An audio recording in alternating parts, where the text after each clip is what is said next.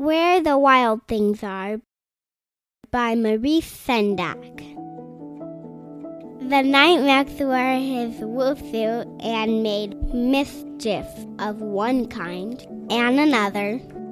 His mother called him Wild Thing, and Max said, "I'll eat you up." So he was sent to bed without eating anything. That very night in Max's room a forest grew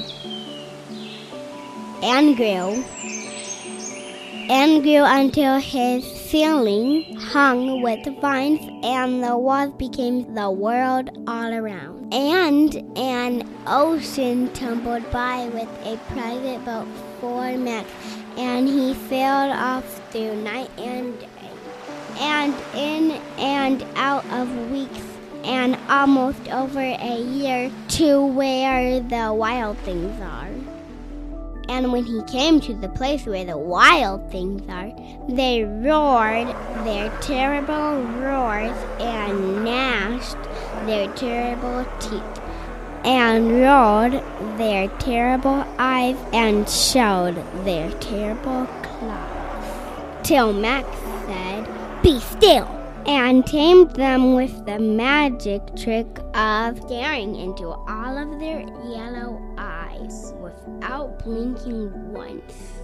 And they were frightened and called him the most wild thing of all and made him king of all wild things.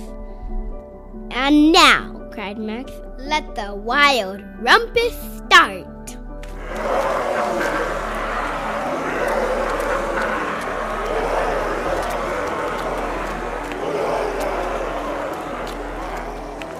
"Now stop," Max said, and sent the wild things off to bed without their supper.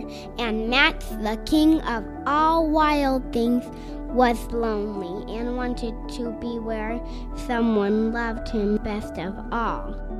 Then all around from far away across the world, he smelled good things to eat. So he gave up being king of where the wild things are.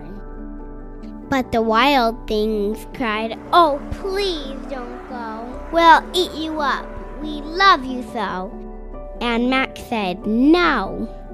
The wild things roared their terrible roars and gnashed their terrible teeth and rolled their terrible eyes and showed their terrible claws. But Max stepped into his private boat and waved goodbye and sailed back over a year and in and out of weeks and through a day and into the night of his very own room, where he found his supper waiting for him, and it was still hot. The end. Have a good time. Make sure you hear more stories from Savannah.